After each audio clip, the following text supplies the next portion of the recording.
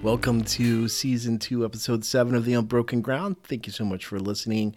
I'm excited to speak with you this week as I look at the story of the prodigal son. I'm going to talk a little bit about This Is Us again. It was something I talked about a little bit last year, being in marketing, but something else has come up a little bit, so I'm going to talk a little bit about that. But I also wanted just to, before I do that, I just wanted to, I think I talked about it last week, but I wanted to remind you that I have another side project that the Unbroken Ground is producing called Called Out. It's a new standalone podcast, but this one is all interviews. It's a format that I will be using to interview different people who feel vocationally called to the ministry, and how that happened, how they were called, kind of how God has adjusted that call, and how they see God moving in the future with that. So that is out. You can find it on Spotify and on Apple iPod podcast. Pretty much those are the two places that it is right now. Still working on getting a few other places, but if you have Spotify, you can get it there. If you have Apple, it's free to listen on either one. So check it out there. Remember, it's called Called Out. And I'm going to play a quick clip here, just a moment from the interview, just to kind of give you a little taste of that before we jump into doing a story about the prodigal son, but really about the big brother. So we're going to play that clip, and then we'll jump in. So thank you guys for listening. Don't forget, if you have feedback or if you just want to join in and have questions or anything like that, you can find me at Facebook / The Unbroken Ground.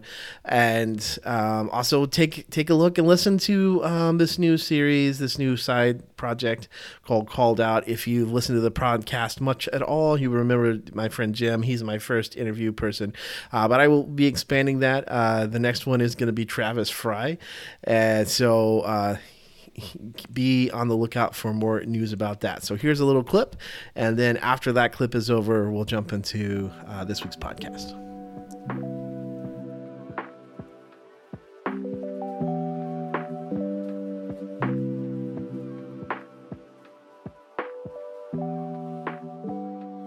Vocational ministry call was kind of a graduation. I mean, it kind of evolved, I guess, through the years. But my wife was okay with every step, and that was very important to me. So, I mean, being called to be a husband, and those are other callings that you have to acknowledge. There were opportunities presented that just wouldn't work out financially or whatever, and you just have to accept those closed doors and be like, okay, why did that happen? Or that did happen, and just keep moving on. So find your tools. What do you like to use? And don't ignore your other callings. I guess those would be the advice. And I think what I would go back and tell younger Jim, is I would just reinforce the idea that God's going to provide. While I keep telling my kids are starting to get jobs and get done with school and all of that, and keep telling my kids I've made my choices. I understand my choices that I've made, and God continues to provide for me in ways that I can't even imagine. I mean, I've been to India, I've been to Belize, I've been to Costa Rica. As a non-profit Christian camp support raising guy, I've really been a lot of places and done a lot of things that I would not have imagined are possible. So I would just encourage prior Jim, just know, be patient, don't worry. That's actually something Jesus tells us for a reason, because God provides exactly what He wants to.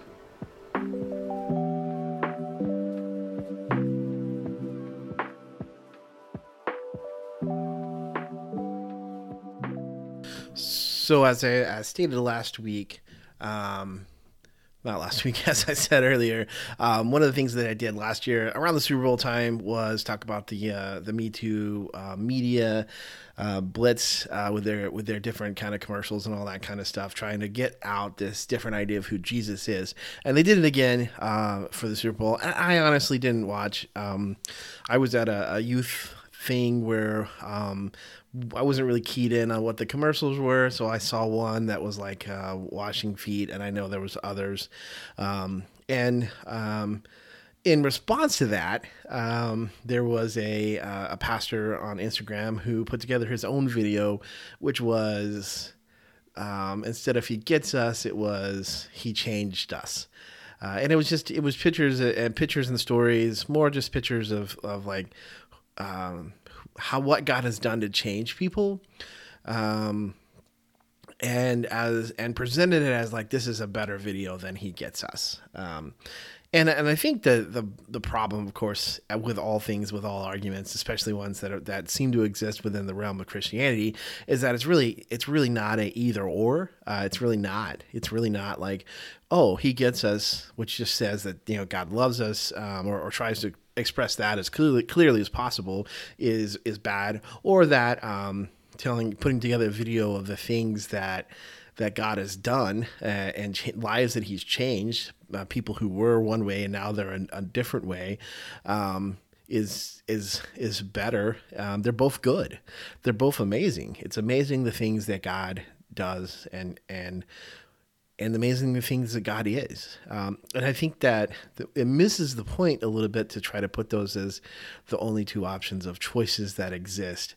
And I think it puts us in the same category of being afraid of God's love and grace. And because it is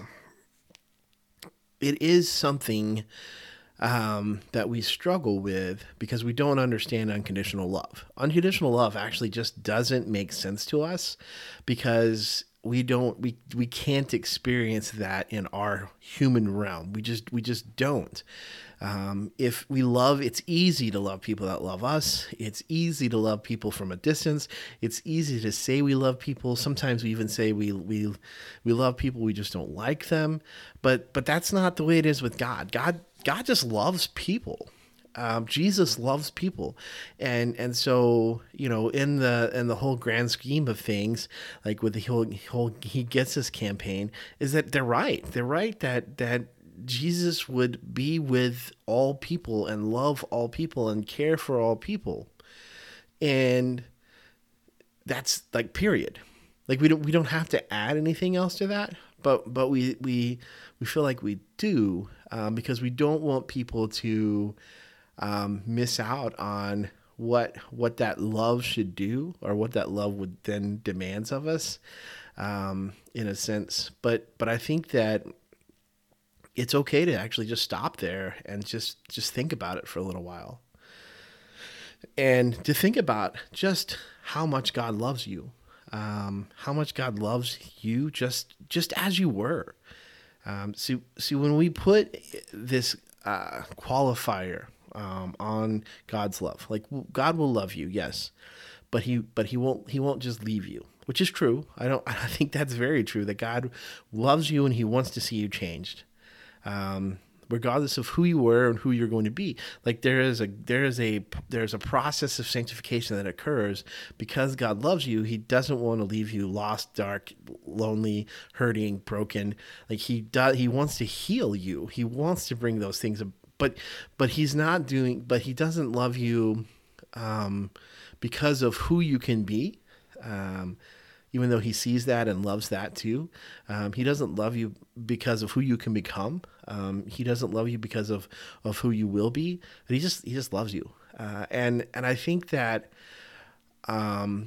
sometimes that once you spend a lot of time following Christ, or when you spend a lot of time around other Christians, especially, and you don't spend a lot of time around people who don't really know God, or then some of that, we take some of that for granted. But let's just take some examples. For example, Jesus called Peter to be his disciple, and Peter had some major issues. He had some anger issues. He had some pride issues.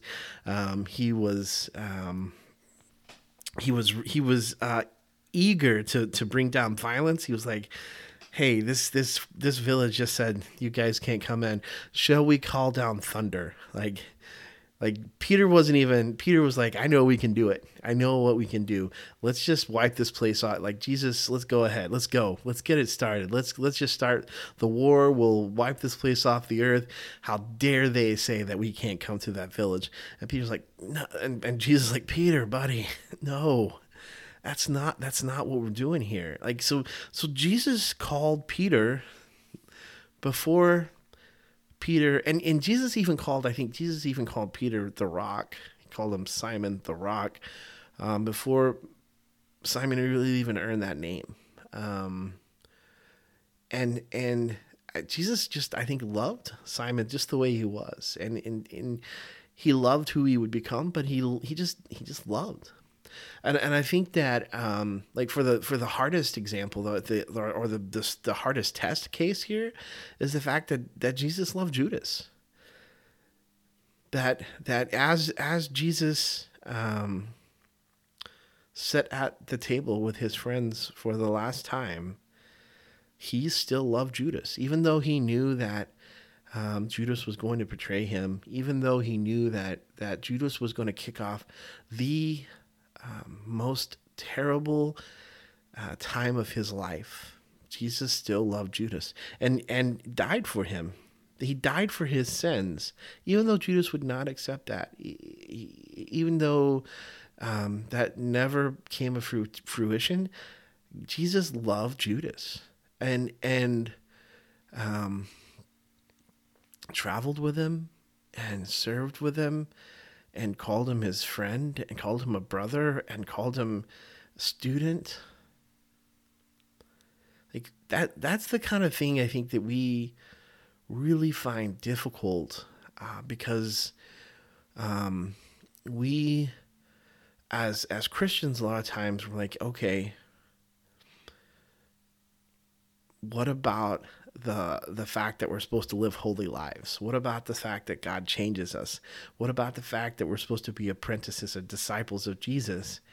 And the fact is, yeah, that exists. I think that's why Paul says that, and I think all people who have accepted or said that they accepted Jesus Christ as Lord and Savior, and that He lives in their hearts, and they have that relationship, that they're pursuing that, I think that it should be seriously done. I think that's why Paul says that you work out your salvation in fear and trembling, because it is something that you should consider. You should think about it. You should think about what it means to be saved. You should think about what it might mean to be a follower of Christ. Like that should be a serious consideration that you have when you make that commitment. But no one started perfect. No one, and if you were waiting to change prior to making that commitment, it'll never happen. And so He gets us is the story that needs to be told to the people who don't know or aren't sure about where they stand in the kingdom in God's eyes, or where Jesus' eyes, like where they stand. The story is the standing is that He loves you.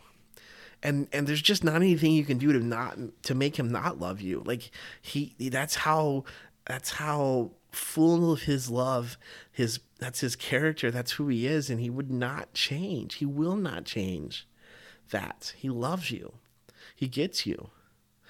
And then on the flip side of that, but we don't have to jump to that, but I think it's important because we'll come back. I don't want to end. I want to jump to that now, but I have a further thing to say. But on the flip side of that is I believe this is true, that if God truly comes to live in your heart, then he will begin to work to make you more like Jesus. That's just what he says he'll do. It's a process of sanctification, and it should be something that you look forward to, that you want to participate in because you've experienced the love of Jesus and you want to follow that.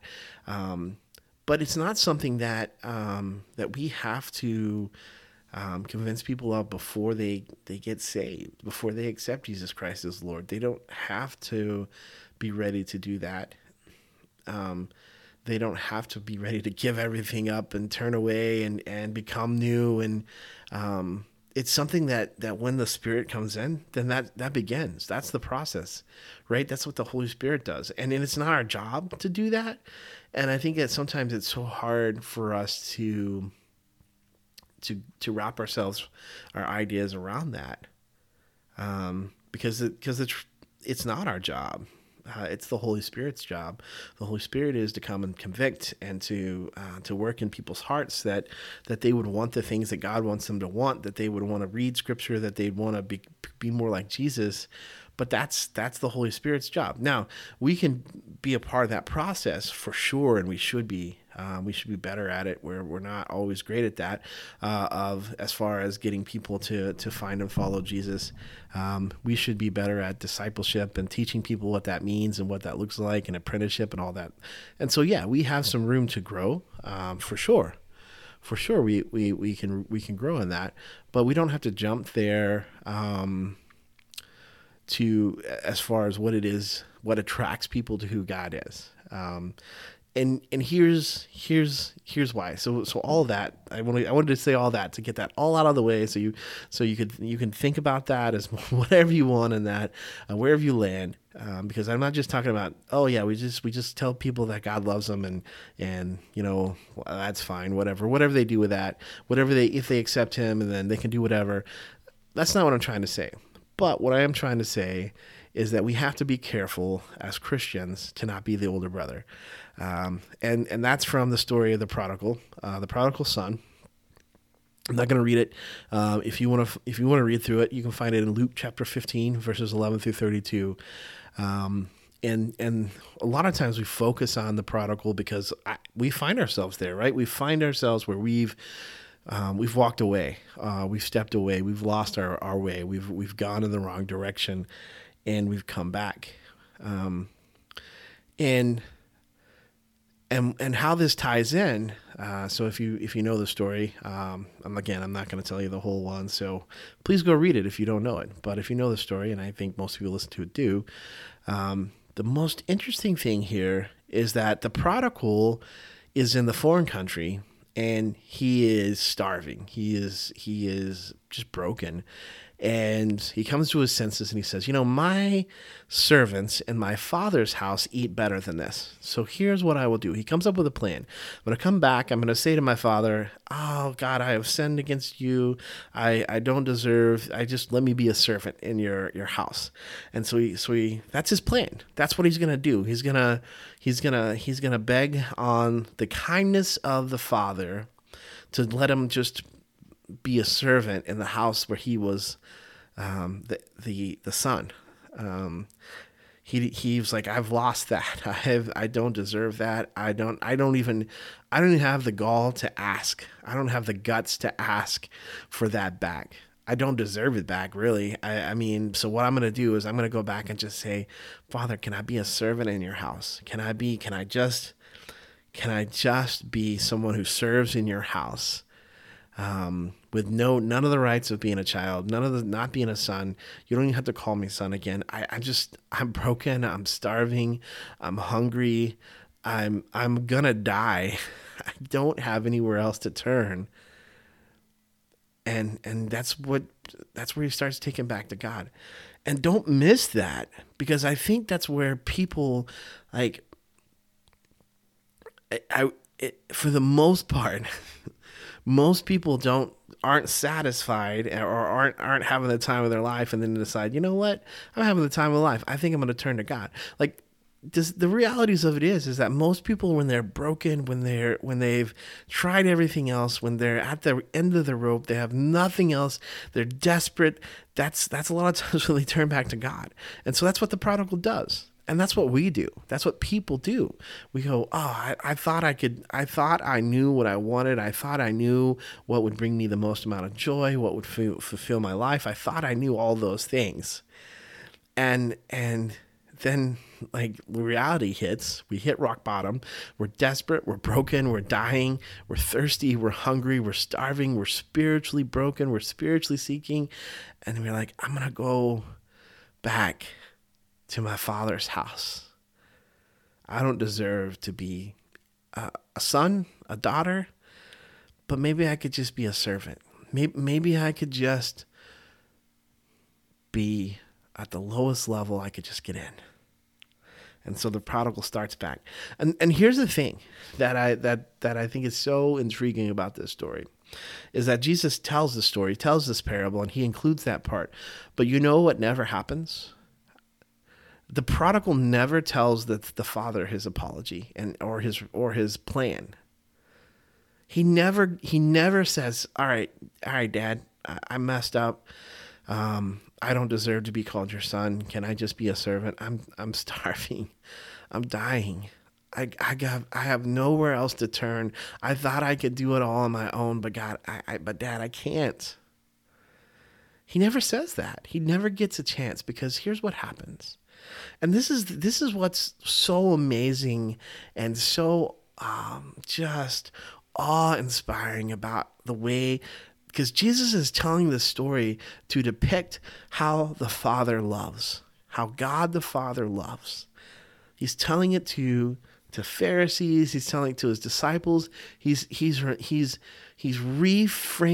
the understanding of who God is and how he loves.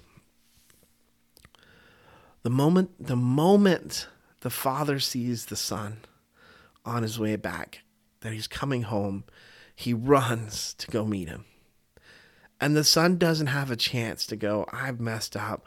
I did wrong. Please let me be a servant. Instead, the Father runs, which there's a whole another sermon about that, and that you can do a whole study about that. You, as a dignified man in the old, in that time during Jesus' time, you wouldn't run because that was below your station. Like you just, that's just not something you do. And so, but here he does. God says that Jesus says the Father sees the Son, and he takes off running. And he gets to him, and he grabs him in his arms, and he hugs him, and he kisses him, and he says, my son has come home. And then he didn't stand off far and wait for the apology. He didn't wait to see if the Son's heart had changed. Like he didn't need to know that. like do you see that in the story? Like this, the Father doesn't love the Son because the Son's repenting and coming back. He doesn't care that maybe one of the only reasons that the Son's coming back is because he's hungry, because he's broken, he's broke, he doesn't have any more money, he wasted it all, he used it all, and he was a fool, and he doesn't care that's why he comes back. He doesn't care.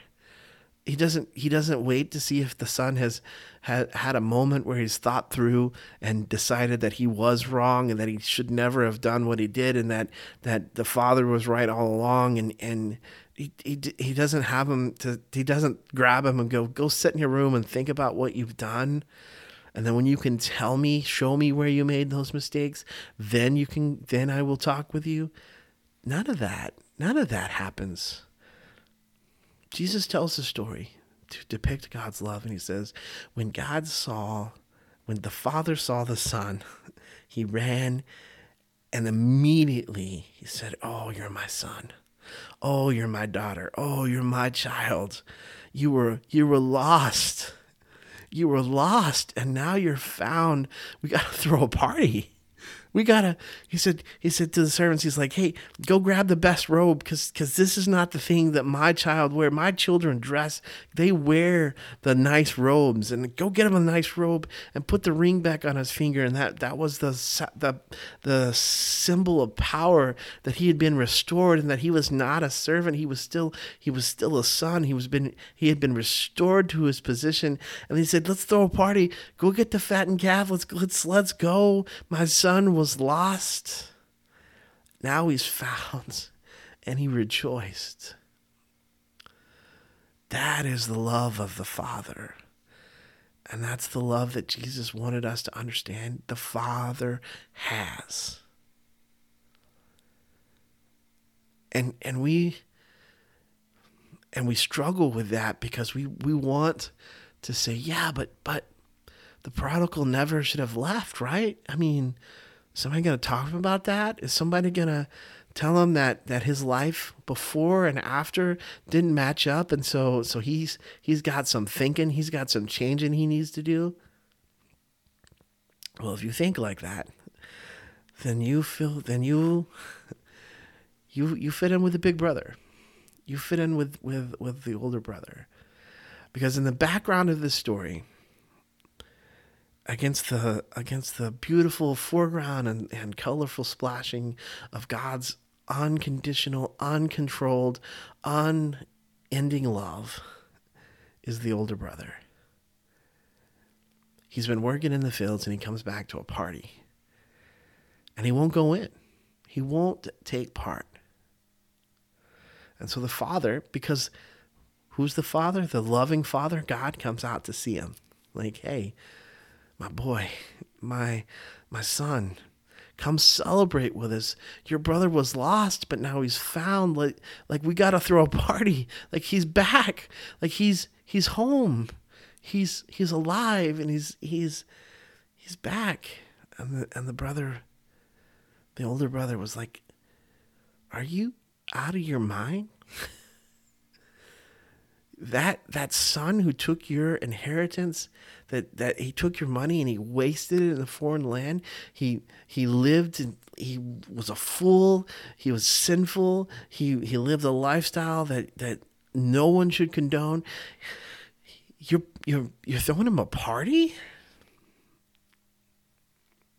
And again, the God's just like, yeah, he was lost, but he came back. He's found. We got to celebrate. He's found. And the older brother was like, I've been working so hard. And you haven't even celebrated with just maybe a goat? I'm not even asking for a fattened calf, Dad. Like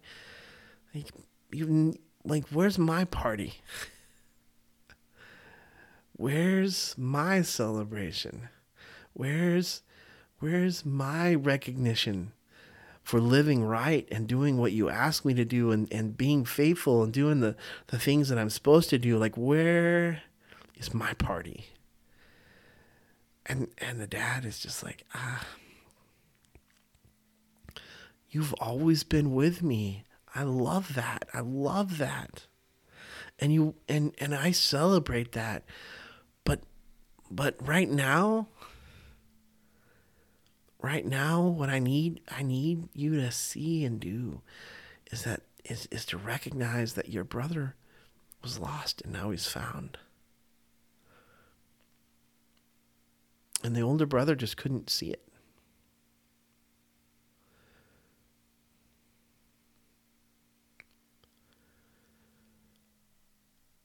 The older brother couldn't celebrate it. And in fact, he felt it was unfair.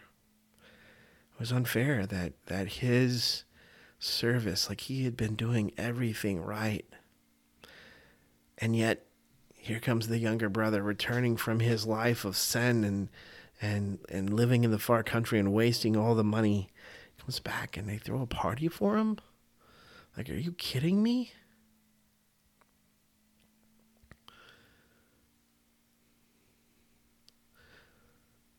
Like what why did I stay then?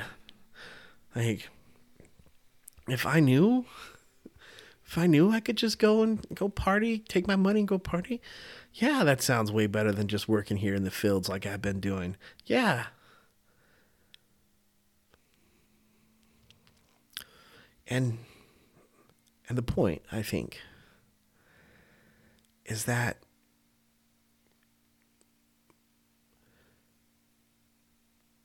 when we can't understand the unconditional love of God, we miss opportunities to join in that celebration.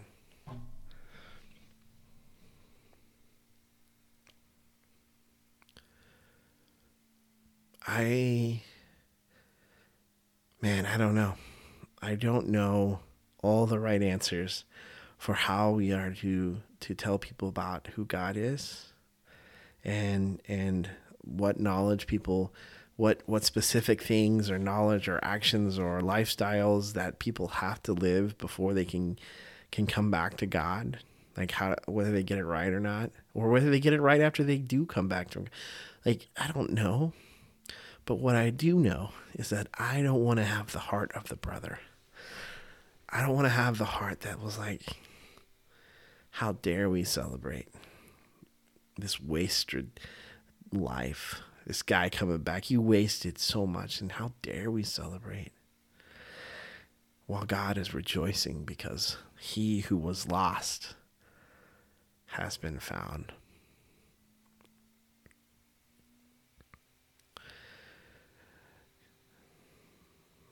If the point of finding Jesus,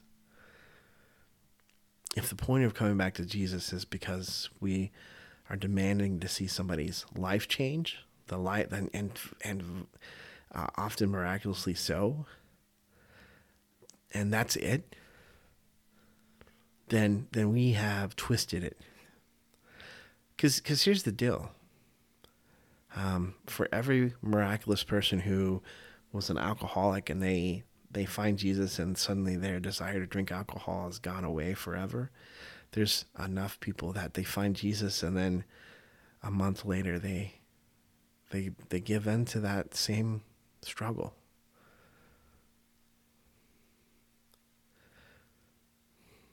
There's people who find Jesus and then a month later or 2 years later or whatever time it might be, they let their doubts, their anxiety just crashes in on them and they just can't follow anymore.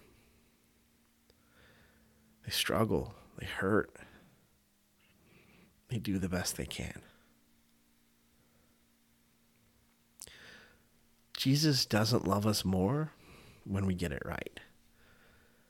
And I think that for our society and the way that we value things, like we struggle with that. Because I struggle with that. Like, I want to get it right. I want to be right. I want to do it right. I want to know what information I need to know. I want to know what words I should say. I want to know how I want.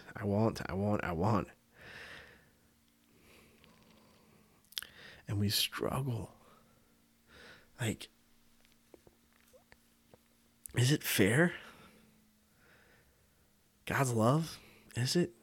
Like, Jesus looks at the thief, the sinner on the cross, whatever, and he says, Jesus, when you come in your kingdom, remember me. And that's like the last thing he does of his dying breath, but his whole life was just, I'm sure it wasn't full. I mean, that's a mischaracterization there, but his life had led him to this point that he was on the cross, not innocently like Jesus was, because he deserved to be there because of the crimes that he had done. And he says, Jesus, if you remember me when you come in your kingdom, and Jesus says, you're in, buddy. Today you'll be with me in paradise. And you go, is that fair?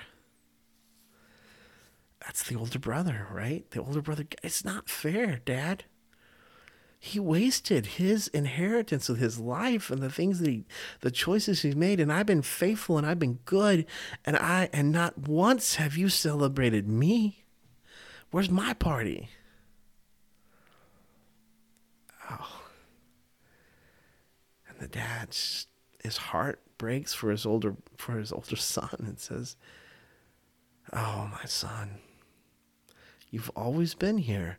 I do celebrate you, but now is the time to celebrate your brother." And the older brother couldn't.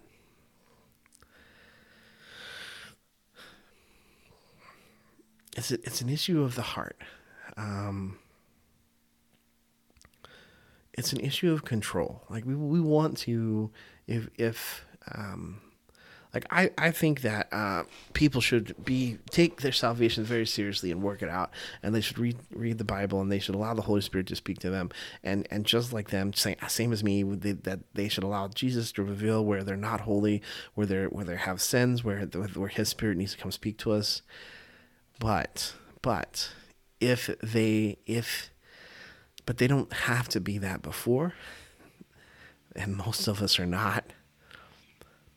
And even if they fall away, the celebration is when they come back. And I'm not even talking about, because you could get into a lot of that, of like, well, were they really saved?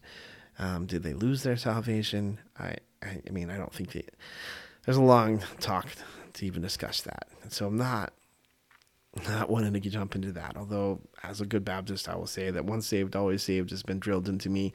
And I haven't found any good evidence that if someone truly follows Jesus, if they're truly inviting Him into their lives, that they can lose that, because that was a gift given by God, and not anything that we did, but rather His faith, that we received His righteousness.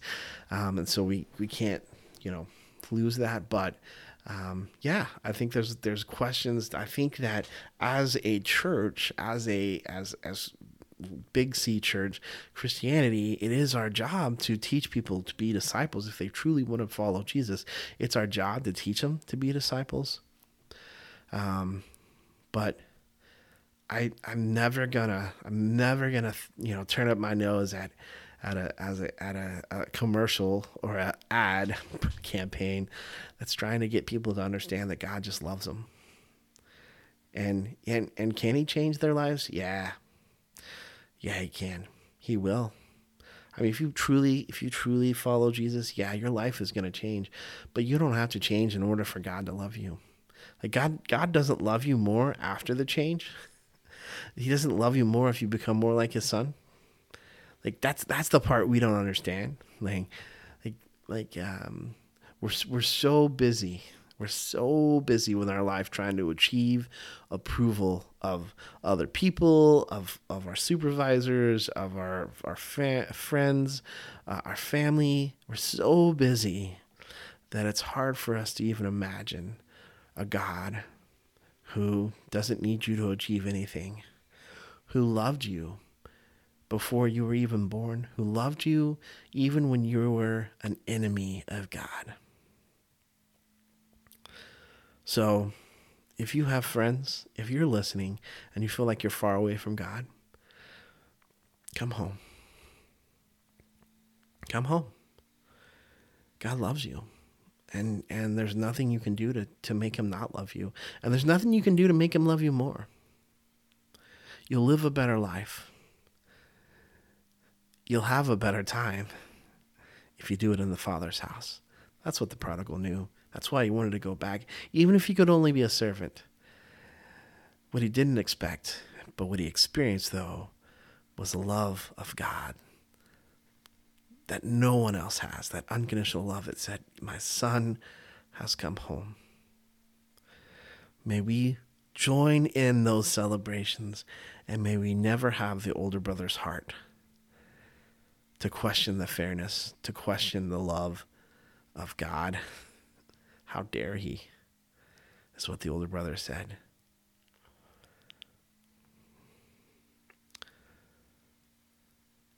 As though God's love is somehow lessened